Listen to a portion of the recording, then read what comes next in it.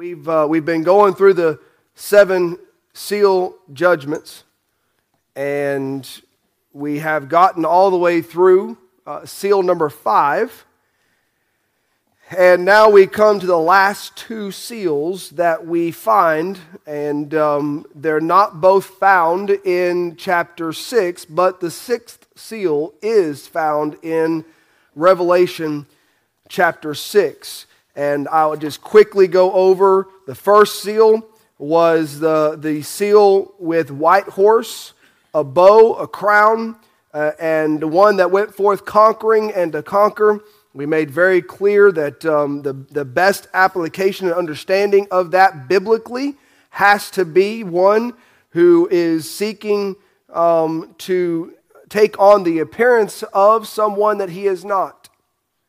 Riding on a white horse, being one who wants to lead and have a crown of a kingship type leadership scenario, and claim the strength and power and ability and conquering, but not necessarily by bloodshed. Conquering through the promise of peace.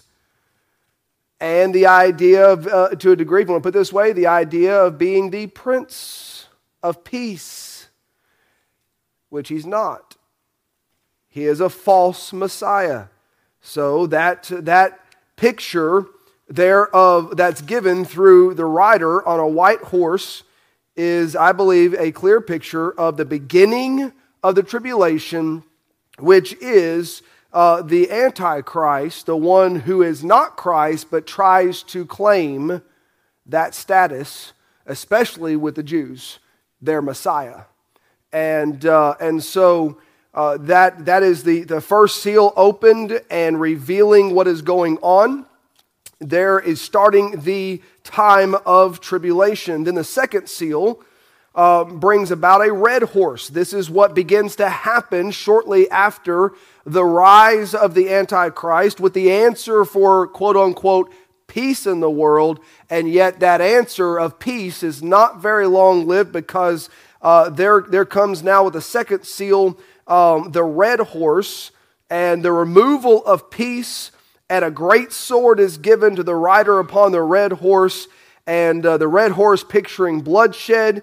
That removal of peace is what brings about great war and a lot of killing through bloodshed. That great sword being an object of war, execution, or slaughter, and that is basically starting to reveal the purpose behind what the Antichrist really intends to do. But then we have a third seal, and the third seal is a black horse, and the rider of the black horse is given a pair of balances, and we see that there is an increase throughout the world of the cost of food, which leads to a kind of a natural understanding that after war and bloodshed and many things taking place, you often have a time of poverty and famine in the areas that are most war-torn. And if you have war and things of that nature going on throughout the entire world, there is a universal reaction to all of that bloodshed, which would lead to a time of poverty, the balancing of the scales, food costs going way up, the fact that one meal alone could cost you an entire day's wages. And so looking at all that, showing that third seal, bringing about, again, some results of the bloodshed that is actually the revealing of, again, the purpose of Antichrist. So then we got to the fourth seal.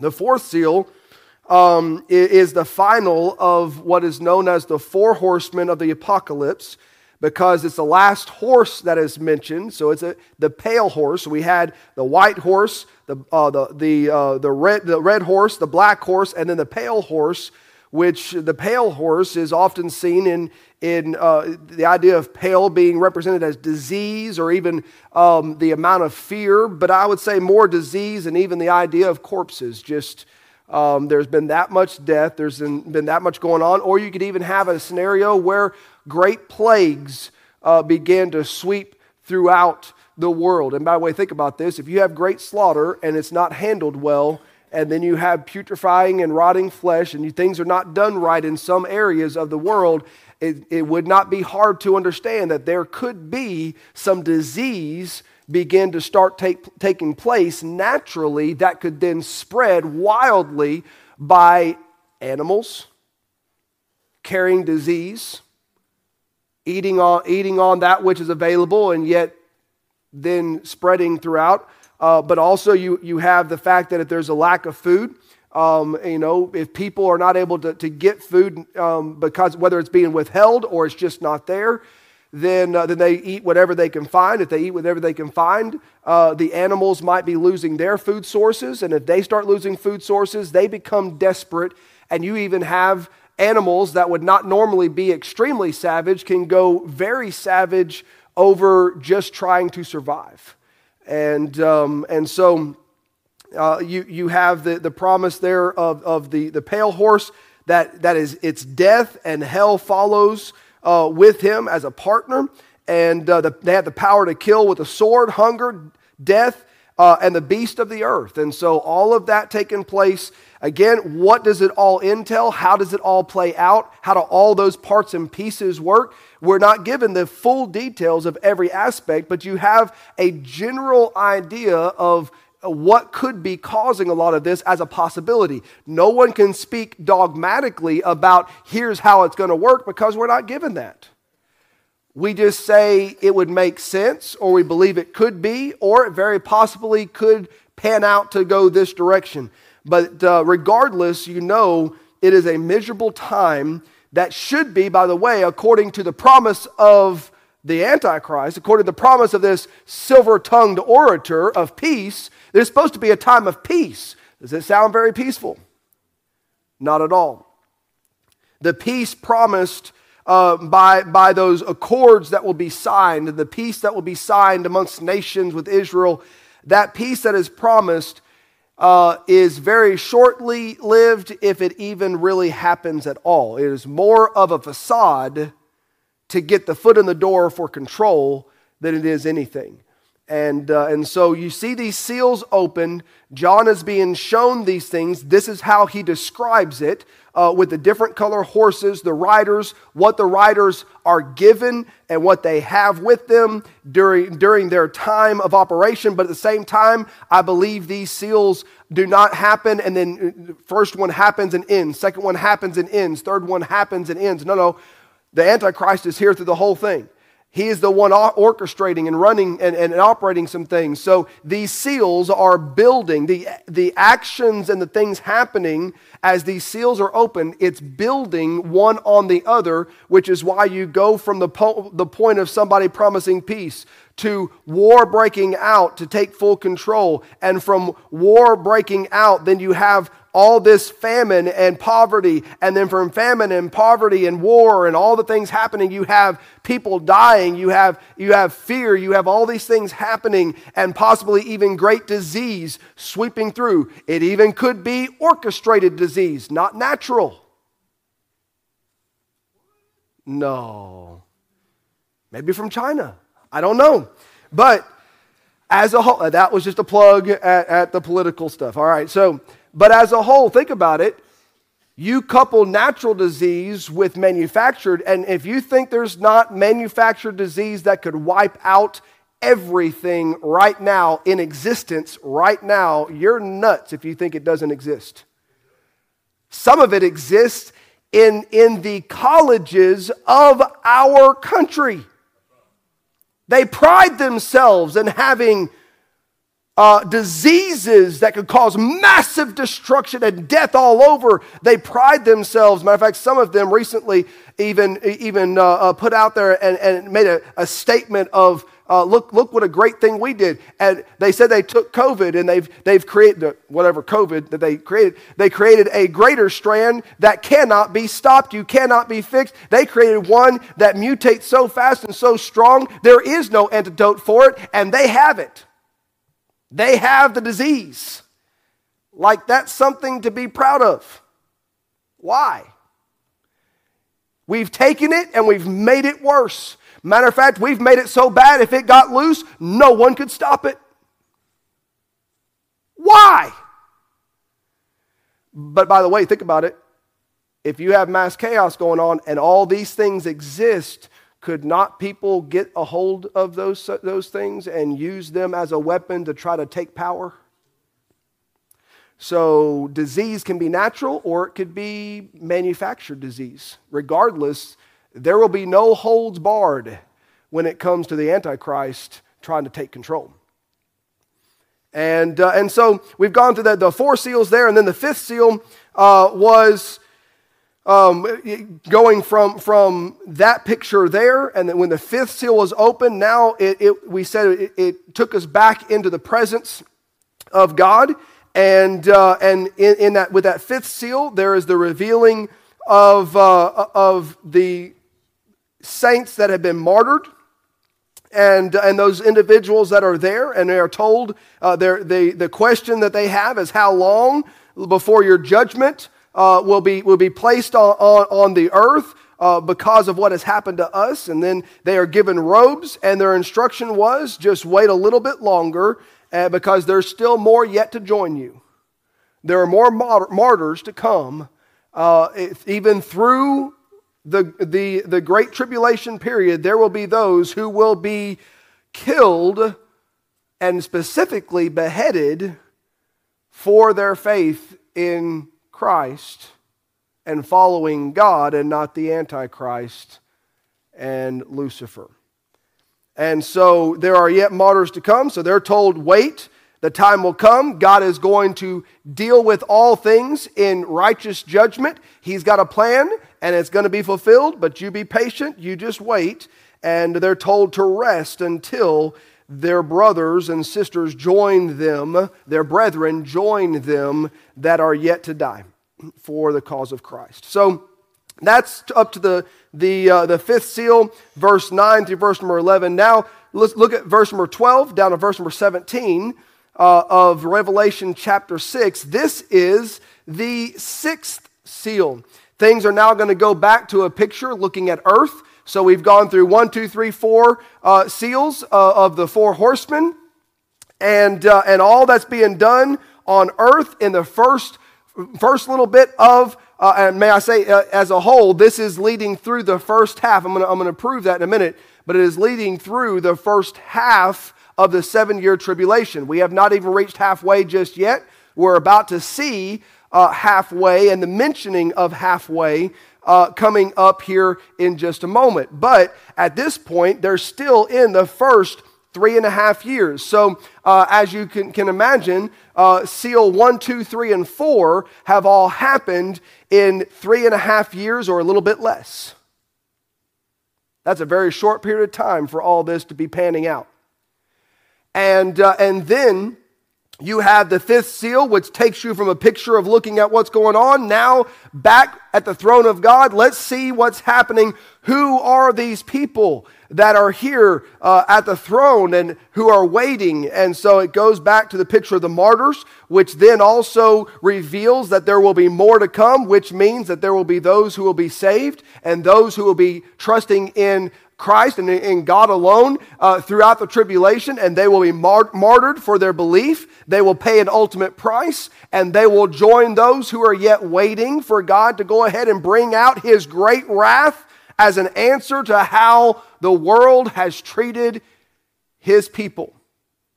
And God is going to answer. He is going to answer their question. He's going to answer their desire for may I say, it's the thing of, Lord, we did not seek vengeance for ourselves because you said you would repay. Vengeance is mine, saith the Lord. Lord, when? And that's where they're told that it will happen, but be patient, rest, and wait for your brethren to join you, and then all things will be taken care of. But the sixth seal now comes into play, and this seal is defined by one single word. Out of all the things you could possibly do to try to describe the sixth seal and what it produces as a whole, the only word that really wraps everything up in one package is devastation. Let's just read verse 12 to verse number 17 of chapter 6. It says, "And I beheld when he had opened the sixth seal, and lo, there was a great earthquake, and the sun became black as sackcloth of hair, and the moon became as blood, and the stars of heaven fell unto the earth, even as a fig tree casteth her untimely figs when she is shaken of a mighty wind. And the heaven departed as a scroll when it is rolled together, and every mountain and island were moved out of their places. And the kings of the earth, and the great men, and the rich men, and the chief captains, and the mighty men, and every bondman, and every free man, hid themselves in the dens and the rocks of the mountains, and said to the mountains and rocks, Fall on us, and hide us from the face of him that sitteth on the throne, and from the wrath of the Lamb, for the great day of his wrath is come, and who shall be able to stand?" So with the sixth seal, here is what we see. We see a massive earthquake, one that possibly shakes the entire earth, not just a point on earth. Massive earthquake. Then we see an extreme eclipse take place. The sun goes black. And in that process, the moon appears to be red. It's just like blood, like it turned to blood. So not only is the sun eclipsed, but the moon itself is darkened through this almost appearance. And think about it, if you're superstitious, this is going to be really bad. But regardless of whether or not you're superstitious, when all of a sudden everything goes dark and the only thing you can see in the sky at that moment really that stands out is a red, bloody moon. And not just, well, it's kind of orangish color. No. I'm talking about, I believe it's going to be dark. It's going to be deep red. There's going to be something from that eclipse that takes place and the reflection. By the way, you know the moon has no light. The moon can only reflect the light of the sun. And if the sun is in eclipse where you can't, the sun is darkened, not just dimmed, but dark. And the moon is receiving a little bit of light, but it's an awkward light. It's gonna look like the end has arrived. It's over. It's finished. Look, even the sky. By the way, and if that's not bad enough, then you start having meteor showers. It says the stars begin to fall from the sky. Now, kind of picture what people might be trying to describe. If you were here, how would you describe it? The sun went black, the moon turned into blood, and all of a sudden the stars are falling out of the sky. Now, we would know scientifically, more than likely, that does mean large meteors falling out of the sky, which very possibly could just mean that there's something traveling through space right now that God has timely planned for it to be prepared, for it's going to hit at this time, and he is going to, now can he just create and send? He could, but I guarantee you, he's got enough stuff out there, he can take whatever he wants to and say, okay, you start traveling this direction, and when it's time, you're going to be ready, and you are going to hit the earth. You want to talk about an astronomical event, it is going to be unbelievable, as it says, like a fig tree with its untimely figs when a wind blows. We're talking about, okay, take a fig tree. Any of y'all ever seen fig trees? You ever been around fig trees? Take a green fig. Now, I will tell you this. If you pull a green fig off of a fig tree before it's ripe and you throw it at somebody, it hurts. We used to have, if you couldn't find acorns, you used figs.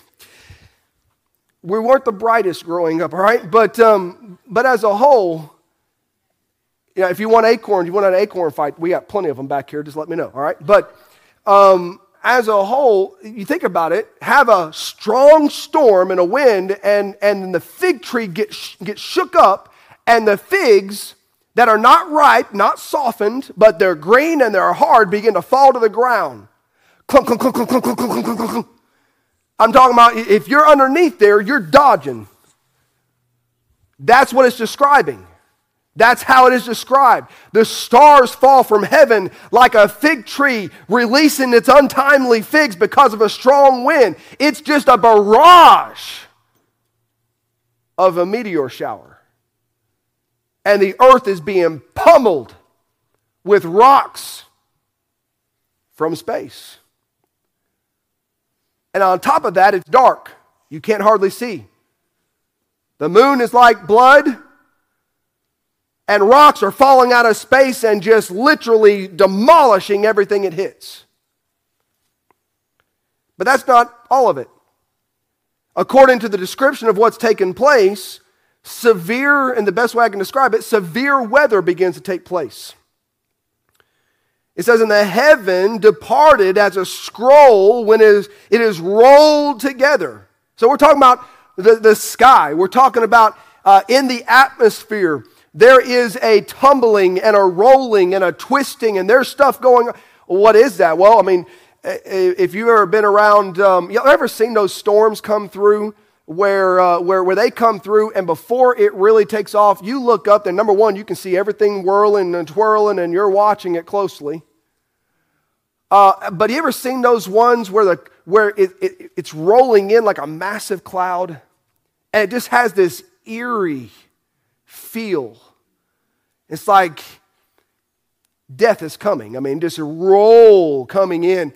Could you imagine the idea that all this is going on, and then when you can see, all of a sudden it's like the entire atmosphere just kind of rolls back, like everything is opening up, getting ready to just dump whatever it has on you. Like again, just picturing the idea of what if you're dealing with massively extreme weather? You have the rolling in of a hurricane type scenario. You have the atmosphere whirling and twirling, and I mean things are just like a pot being stirred, getting ready to boil. And now you say, well, how are you going to say that? That's it. I'm not being dogmatic. I'm saying I believe that's a very good possibility when you're going from the sun, the moon, meteor falling, and now the heavens are scrolling back. Best description I can give of things I've seen during the most extreme, severe weather phenomenons. But then through all of this, don't forget the earthquake, but through all of this, the Bible says, and every mountain and island were moved out of their places. You want to talk about continental drift? Mountains being shook to the point where they literally shift. Islands that used to be, the Hawaiian Islands used to be here. They're now over there.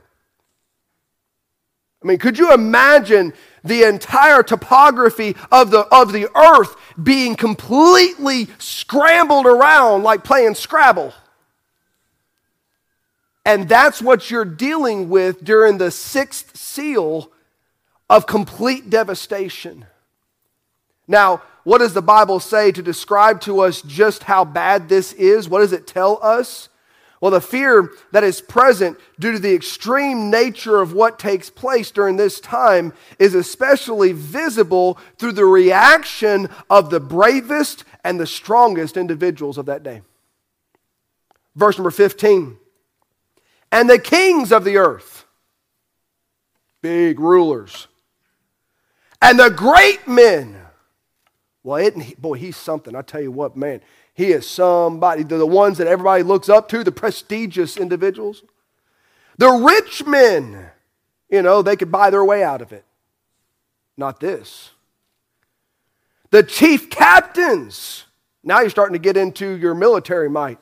Your chief captains, your mighty men, and even the bondman and the free man. But as a whole, you're looking at, this has hit me. This is good. Best way to describe some of those last two, the bondman and free man. The free man, those individuals that are storing and stacking everything for all, I'm living off the grid. I'm a free man. I'm prepared for anything. I'll fight off anybody. I've got an entire arsenal. I've got food to feed myself for 35 years. Yeah, even the free man who's got it all figured out, got himself sustained. I've got this. Ain't nobody going to take what's mine. I'm going to live forever. What's he doing? Well, if he didn't go in the rapture, he's in this scenario if he hasn't already died.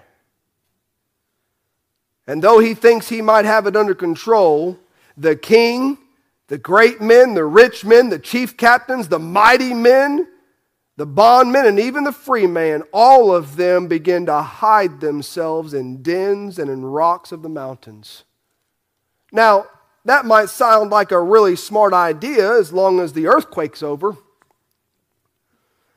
When meteors are falling from the sky and everything's dark and you're struggling to get from place to place, it's probably not a bad idea if you can go hide yourself. I mean, you at least be safe from the things falling from the sky. But as all that begins to wane, think about it, how safe are you when the earth begins to shift and the mountains themselves are shifting out of place and the islands are moving out of place? Just how safe are the crevices and the areas of the mountains to hide in? And by the way, they don't just stop there. They hide in them, but then it gets so severe even in their hiding places that they reach a point in verse number 16 where they say, the Bible tells us, and said, these individuals, these strong, these mighty, these got it all figured out individuals, said to the mountains and rocks, fall on us. It got so bad they wanted to die. It got so bad they wished it would just be over. The terror is too much. Just let it be over. But by the way, this has not even gotten yet to the halfway mark. There's still the great wrath to come. There's still a lot more to happen. And they're already saying, who can handle this? Nobody can stand against this. I'd rather just die. Now here's the sad part. What is evident and very sad at this point about the state of most of mankind is that they still have the opportunity to turn to God and repent. They can. They can turn. They can repent. Is it gonna save them from the trouble? No. But they see the hand of God moving. They see this unexplainable amount of just non-stop crazy events happening that's out of their control. They're realizing, we can't handle this. There's even the acknowledgement when you look at what is said here. To fall on us, the rocks and the mountains fall on us, to hide us from the face of him that sitteth on the throne. And then from the wrath of the Lamb. It's funny how they even know where the source of all this could be coming from, and yet they're unwilling to submit themselves. They would rather die than repent.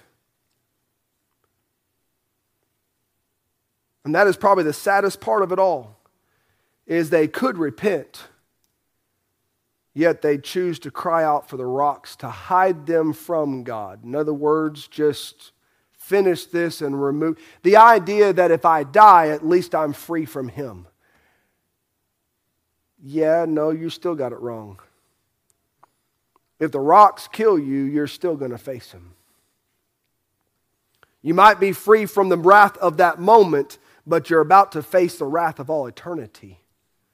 And there's no getting away from that. There's no mountain big enough to fall on you. There's no rock big enough to take you away from having to face eternal punishment if you reject God.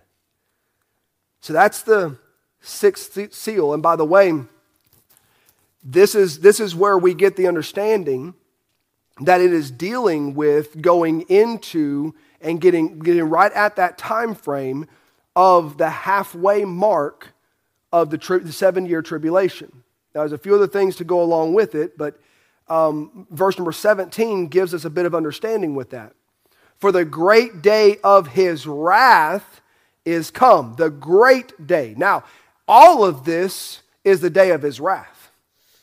But the great day, the great wrath, this is the great wrath. It is that is to come. And who shall be able to stand? And so what they're saying, what they're laying out here is, it's very clear that this is the ushering in of it's almost time for great wrath. And as bad as it's been through all of these last 3.5 years or so, as bad as it's been, who can stand against more? We'd rather die right here, right now. By the way, some of them might get their wish. Many of them won't. They'll have to face the second 3.5 year period to finish out the tribulation time frame.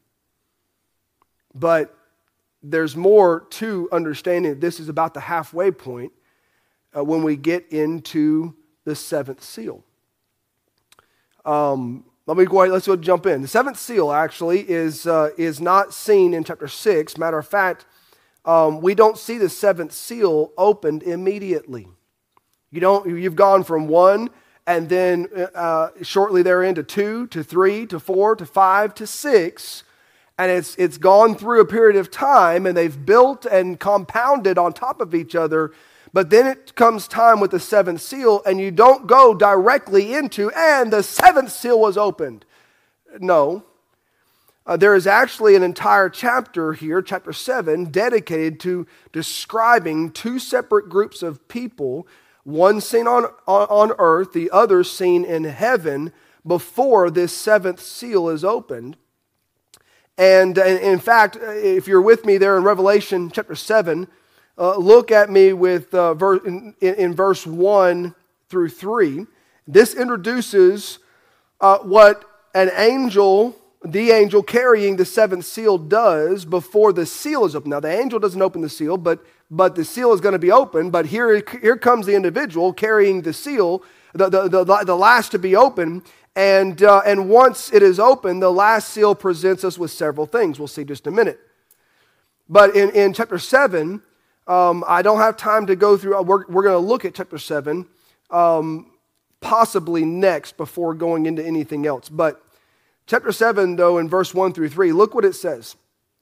And after these things, I saw 4 angels standing on the 4 corners of the earth, holding the 4 winds of the earth, that the wind should not blow on the earth, nor the sea, nor on any tree. And I saw another angel ascending. By the way, when you think about that, if they're holding back the winds, could you imagine there being, as much as we complain about cold wind when it's cold outside, can you imagine everything being completely and utterly stale? You're out on the ocean, there's not a breeze. You're on land, there's not a breeze. Can you imagine going to the Gulf, going down to the beach, standing out on the beach, and there's not a breeze? There's never not a breeze. Sometimes it's a pretty heavy gust of wind on the beaches. But you go out there and there's nothing. It's just dead. Wouldn't you think that something strange is happening? It's gotten bad, but this is getting weird. Now watch. Verse number 2, and I saw another angel ascending from the east, having the seal of the living God, and he cried, this is dealing, the seal of the living God, this is that last seal that's to be opened, has a seal of the living God, and he cried with a loud voice to the 4 angels to whom it was given to hurt the earth and the sea, saying, hurt not the earth, neither the sea, nor the trees, till we have sealed the servants of our God in their foreheads. Now, I'll just give you a little thing because I can't go into it right now.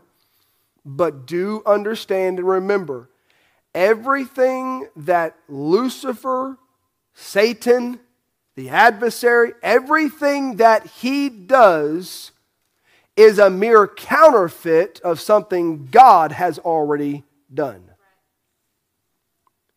So when we look at, the mark of the beast, that's not original. Satan comes up with a mark because he's got to have something Jesus had. You're going to make a mark, I got to make a mark. You're going to have followers, I got to have followers. You're going to have worshipers, I got to have worshipers. You got a trinity, I got to have a trinity. You get a white horse, I got to have a white horse. That's the way he is. Anything you've got, I'm going to make an alternate to it.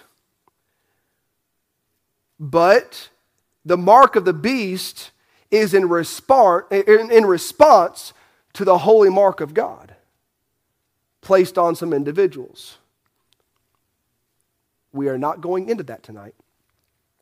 Technically, it's dealing with 144,000 witnesses.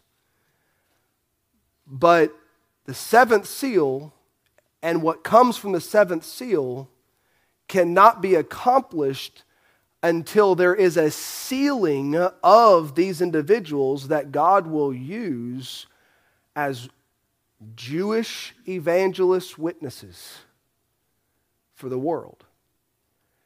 And he must seal them first, and then round 2 starts. But seventh seal, go to chapter 8, okay?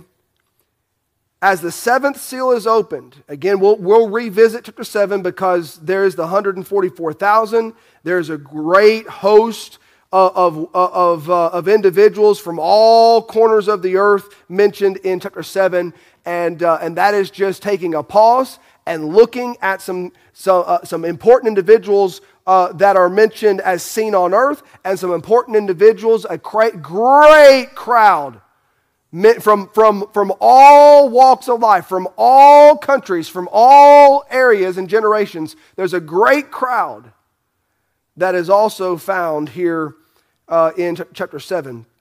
And we will deal with what those are at a later date. But the last seal, the seventh seal, now comes to the point in chapter 8 of being opened. And in chapter 8, verse 1 through verse number 5, we see the mentioning of the seventh seal. And at that point, the seals will end, and then starts another list of judgments. The seventh seal, let me find my note on this here. The seventh seal here brings about to us a few different things. We see silence, we see 7 angels, 7 trumpets, and we also see an angel with a great amount of incense. And so let me read it here, just the first 5 verses of chapter 8. It says, "And when he had opened the 7th seal, there was silence in heaven about the space of half an hour." Now, 2 things I want you to kind of think about when it comes to this silence and the idea of what that would be kind of like. Y'all have heard the statement, the calm before the storm? If you've ever been in a place where a hurricane is coming, there is a time frame before it hits that there is a bit of a calm, and it almost has an eerie feel to it. But there's a more severe eerie feel in a hurricane, and I've been through this one. If you are privileged to be the spot on which the eye of the hurricane goes over, as that hurricane hits you, as bad as the front end is, the eye will come over and it'll be bad, and the closer you get to the center wall area, I mean, it gets vicious, it gets hard, it gets scary, and then it goes from sounding like everything's about to fall apart to all of a sudden, just like that. And as soon as that happens, you're like, is it over? Oh no. No, this is just where you get to go out and look and see what is left at the moment, because you probably won't see it the next time you go out. And that's what it is. There's a calm. And now we went through one in South Mississippi. Hurricane, which one was it? Hurricane George, I think it was, went over. Some people say it's George. No, they said it was George. You got to have, I guess it was French. I don't know. But that hurricane came over. Now, they said the eye went one place, but I'm telling you, we were in the center of that eye wall because it went right over our house. And it was in the middle of the day. It was so dark before the eye wall hit, you didn't know if it was really day or kind of day, night, dawn. You didn't know what time it was other than look at your watch. You couldn't figure it out. It got so severe and so bad, and then all of a sudden, poof, sun comes out. You look around, there's barely a cloud in the sky. Things are dripping off the trees and stuff like that. You see some destruction around you. We're walking outside for a space of about, 45 minutes or so to an hour max, depending on how fast the whole thing was moving. You could get out there. Honestly, you could have gone out and played a ball game. You could have done a few things. It was beautiful, gorgeous, almost no humidity whatsoever. It was absolutely beautiful. And then all of a sudden, starts getting dark. But it's quiet. And if you don't do much of anything, there aren't any birds chirping, nothing's going on, nothing's happening. Most animals still aren't moving because they know. Everything's kind of, and if you had a pet, I know our dog, she just stayed underneath the couch. I'm like, the beautiful outside. You could see it. She knew this, it ain't real. But it was a calm right in the middle. But what came after that eye wall passed over was an even more severe scenario than what we had gone through the first time. Because we're getting the tail end. And now you're dealing with crosswinds the other direction and tornadoes and things of that nature, even worse. That is, to me, the best way to describe what's happening here. This seventh seal is opened, and everything in heaven just goes, whew, just silent. You want to talk about the perfect time to say, awkward? It's so silent. It's so quiet. And it's not just for 60 seconds, 3 minutes. No, it's for the space of about half an hour. Imagine so silent, no one even dares to let out a peep. No one even in heaven. Now us, we think of us like, we'll be like, hey, what do you think's going on? But in heaven, no one dares speak. There is silence, and it's utter silence. Not even whispering. If we did that in here tonight, it'd be awkward to start with. It'd be weird. Funny, then kind of weird. Get a little awkward. And if we actually could accomplish it as it got closer to a 30-minute span, it would get downright strange, eerie. Like, can we go home now because I don't want to be here? And that's what's happening with the seventh seal. Something's coming. Something's about to happen, and it's so severe, everyone can tell something big is on its way, and the earth can't avoid it. Mankind is about to face some major issue. By the way, don't forget, those on earth from the sixth seal are saying, the time of his wrath has come. Who can stand? They know it's coming. They can sense it. And now the seventh seal is open. And verse number 2 says, and I saw the 7 angels which stood before God, and to them were given 7 trumpets. And another angel came and stood at the altar, having a golden censer, and there was given unto him much incense, that he should offer it with the prayers of all the saints upon the golden altar which was before the throne. And the smoke of the incense which came from the prayers of the saints ascended up before God out of the angel's hand. And the angel took the censer and filled it with the fire of the altar and cast it into the earth. And there were voices and thunderings and lightnings. And here we go again. And an earthquake. Now, I'm going to stop right there because verse 6 on down starts to go into what is called the 7 trumpet judgments. And we will look at them. Don't know when, but we're going to look at them. But these 7 trumpet judgments are judgments that now come into play at the beginning of the second 3.5 years. And again, I'll show it to you later. I can't do it right now, but let me remind you, and here's an eerie thought. The Bible says, and he very specifically points out, that the time frame in which Satan is cast from God's presence, never again to ever stand before him, ever. He is cast from God's presence, and the Bible says he is cast to earth. The time frame of him being cast to earth is the halfway point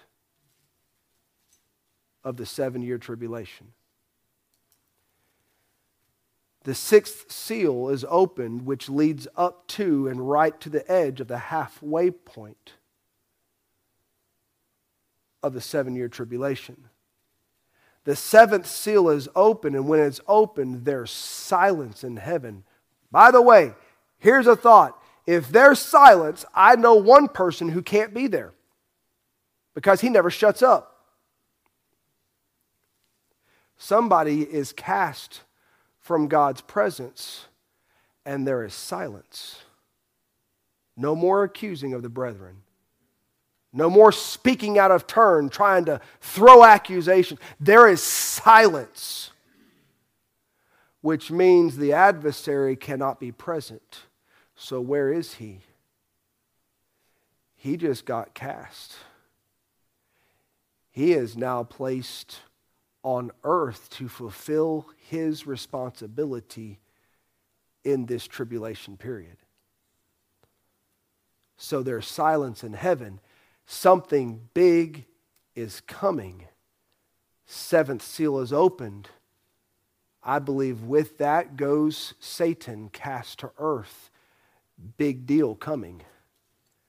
With great wrath, he's cast. He enters the time frame of man's living in the tribulation. He enters and he will now dwell and he will now rule in wrath and anger and hatred, seeking to kill, steal, and destroy. But in that moment, there's silence in heaven. Because not only is he cast from the presence of God, but the 7th seal ushers in the next set of judgments. And what has been bad is about to get even worse. Because not only is God going to pour out his wrath, but now Satan is on earth pouring out his wrath at the same time. It is vital to understand, and we're done with this, with the 7th seal being opened, it's vital to keep in mind and understand that the 7th seal is not the end. Some people say, 7th seal, it's over. No. 7th seal is not the end. There's still a great amount of judgment to come. In fact, as this opens up the trumpet judgments, by the way, the trumpet judgments are not the last. There's also the vial judgments, which in some cases people call them the bowl judgments. But there's vial judgments coming as well. Threefold grouping of judgments: seal, trumpet, and vial. And the last two happen in the time frame of the last 3.5 years. It's about to get completely unbearable. And may I say, even those that at that point on earth have chosen to believe there is a God, and He is to be feared, and He is to be worshiped, and He is to be believed on, and He is to be followed, even those that turn to faith, I believe it through Christ in God. Even those who turn to an understanding of who He is still have to face it. And many of them will be martyred for what they decide to believe in. Horrible, horrible time frame. And it's not a fairy tale. It's a prophecy of what's to come. Wouldn't it be good if we got busy about telling people, know for sure that Christ is your Savior and you're headed for the rapture of the church, not the judgment of the world. Let's pray. Heavenly Father, we thank you so much that we can see, we can learn.